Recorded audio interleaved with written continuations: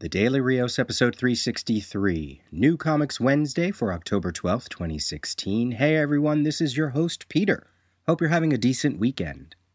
As I do every week, New Comics Wednesday takes a look at new comics, collections, original graphic novels, even started to add some recommendations for sales of digital comics, such as 99-cent digital issues or discounted digital trades to jump on if you listen in a timely enough fashion. Now, starting with this episode, hopefully to be a new addition to the New Comics Wednesday format, I'm going to start reviewing an issue or two or three of certain comics that were released in the previous week.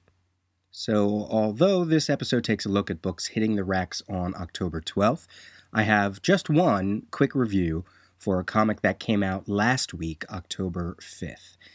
This will help me, actually read my comics. It'll give me a chance to talk about some current comics. It'll perhaps even endorse some of my recommendations to see if they truly are worth picking up, or maybe I will unendorse them if they aren't. And who knows, after reading a second or third issue of that title, maybe I'll re-endorse, and then I'll re-unendorse. This is all starting to sound so familiar. But anyway, they may not always be from my recommendations. Maybe they are just comics that I'm interested in, or things that maybe don't connect to anything else that I talk about on other episodes. So, I'll just pick a comic or two or three at random and talk about them.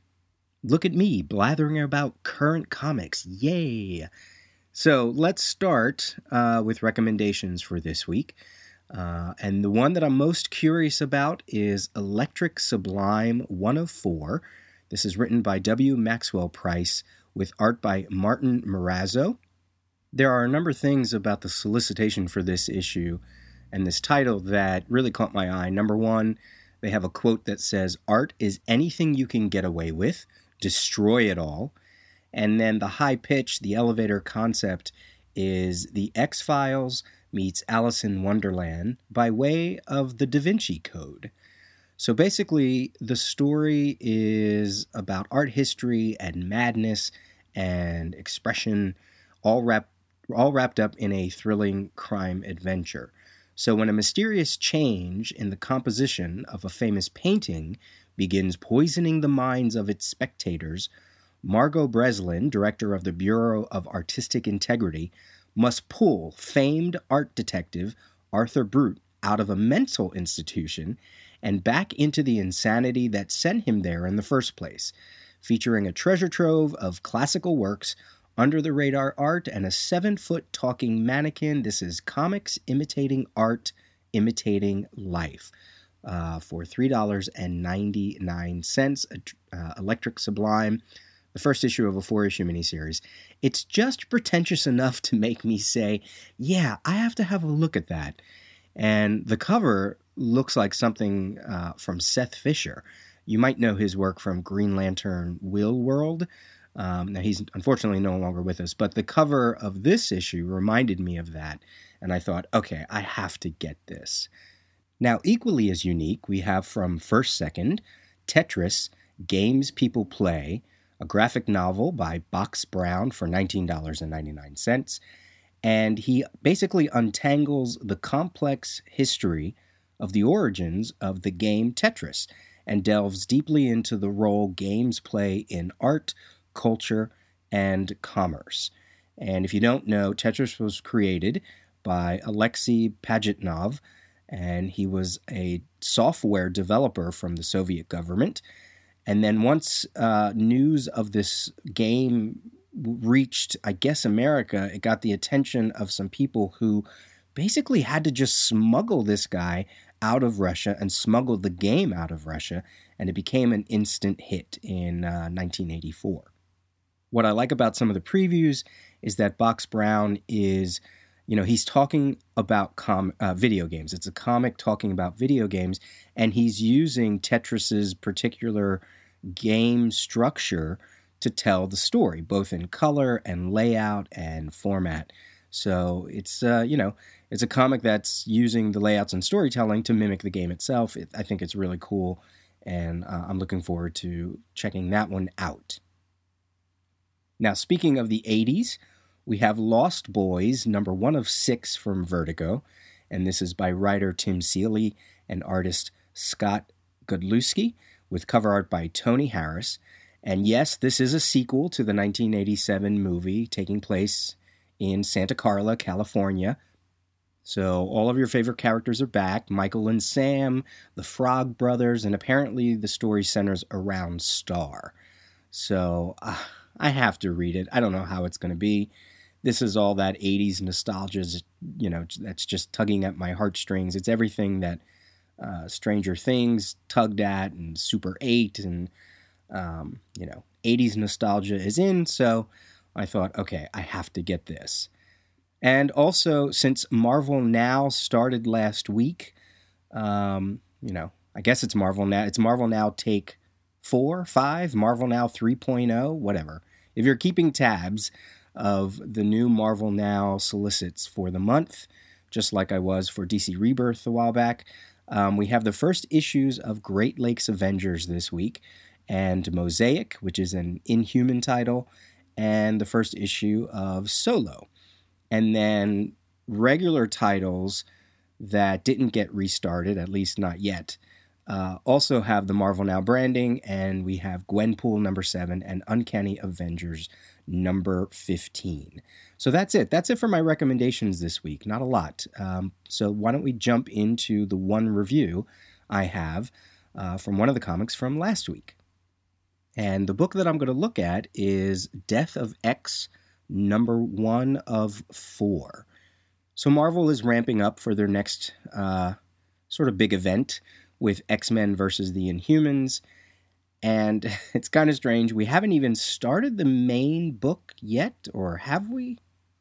I mean, I know it comes out later, another month or two, but it just feels like it's already here because we have the build-up for the main fight book. They've already announced a sequel, Resurrection, where they're using the X-Men logo and Black Bolt's logo in the title, and now this is the prequel to all of that. So this first issue is by Jeff Lemire and Charles Soule, art by Aaron Kuder, color art by Maury Hollowell, and letterer Joe Sabino. This takes place a year ago. I assume it's supposed to take place at the end of Secret Wars in Marvel continuity, and prior to wherever these characters show up after that, in whatever relaunch or story arc or whatever. I don't know. It's basically filling the gaps. So if you're already reading Marvel and you're reading the Inhuman series, the bunch of them that are out now, or the X-Men titles that are out now, you already know some of the outcomes of this miniseries. Marvel is already moving forward past the ramifications of this miniseries. But what Death of X is doing is explaining what actually happened. Now, is that enough for readers to read? It's kind of a prequel. It's filling in the gaps. Is that enough for people to read it?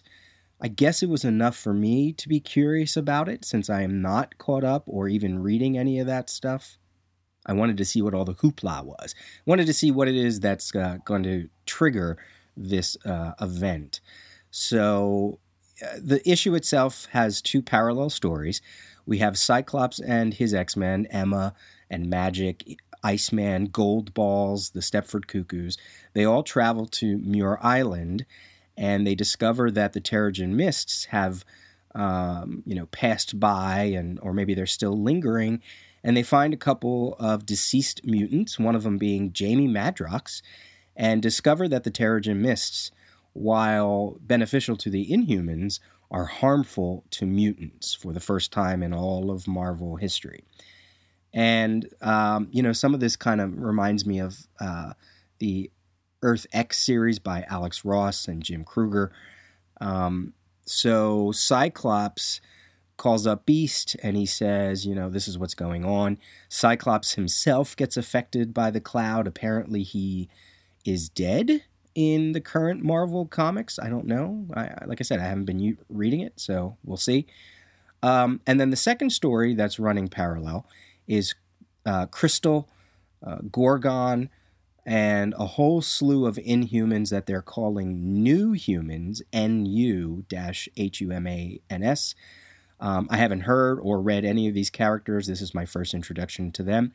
They're traveling after the Terrigen Mist, and it's dropped into Japan. So they're going to stand there. They're going to wait and see if the mist actually springs up any other New Humans. Apparently, I guess if out of 1,000 or 2,000 humans, you could get about anywhere from, 1 to 10 New Humans, or whatever the number is in the book. So while they're waiting, they get attacked by Hydra, although it's a Hydra unit dressed in red, so I don't know if that's a Captain America thing. And they battle the attackers, and just when it looks like Hydra is going to have their say over the Inhumans, there is one new human out of the crowd that was sitting there waiting for the cloud to go over them. A Japanese youth that, of course, has powers, and he's able to use them to defend the other Inhumans against Hydra.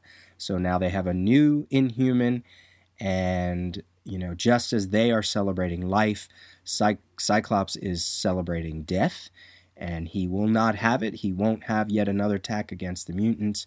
And as far as he's concerned, this is a declaration of war. And then we get a final page where both of the characters say, "We protect our own." Now, you sort of want to just say, "Hey, Psych, why don't you just pick up a phone and tell the Inhumans what's what?" But they can't do that because this is comics and it needs to be dramatic and whatever. I don't know. The story felt very committee driven. It hit this beat and then hit that beat. It set this up. There was an obligatory fight scene, a declaration of war, a speech, and then a dramatic cliffhanger, and then the setup for the remainder of the miniseries. The artwork was okay. The storytelling was okay. Aaron Kuder's artwork, in a way, kind of reminds me of a lighter version of Tom Rainey, if that makes sense to anybody. So Aaron Kuder, he did draw the Key of Z miniseries from Boom, which I did like. And then he was on a bunch of issues from Action Comics during the New 52 years, issues 25 through 50. I don't know if he did all of them, but those were the majority of the issues that he did. I just sort of feel like he's still getting his groundwork. I mean, he's still getting his handle on how to make comics, how to make a comic a definitive Aaron Kuder comic, right? There wasn't anything about it that I thought, oh, that's kind of unique to his art style. It was decent. It was fine. The coloring by Maury Hollowell certainly added a lot. Now, Kuder is actually drawing and inking, unless he's doing it digitally all at once. It was average comic book artwork for an average comic book story. And that's about the most I can say about this. I assume I'll read the other 3 issues. Why not? I already read the first issue. I'm not excited about this war. It feels a little forced. These two concepts within the Marvel Universe, obviously Marvel is throwing them together because, hell, the whole X-Men Inhuman fight is happening within other media in terms of who owns what and what Marvel and Disney want to spotlight and where they want to put their money behind, right?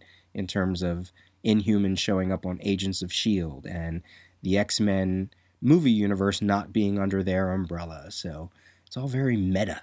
And, I can't say that I walked out of this thinking, yay, I'm excited for the X-Men Inhumans miniseries.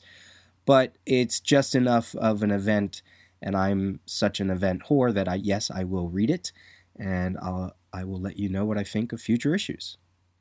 By the way, I did think it was funny that Hawkman Adam Strange miniseries, it was originally called Adam Strange and Hawkman Out of Time or something like that, but it's actually called Death of Hawkman.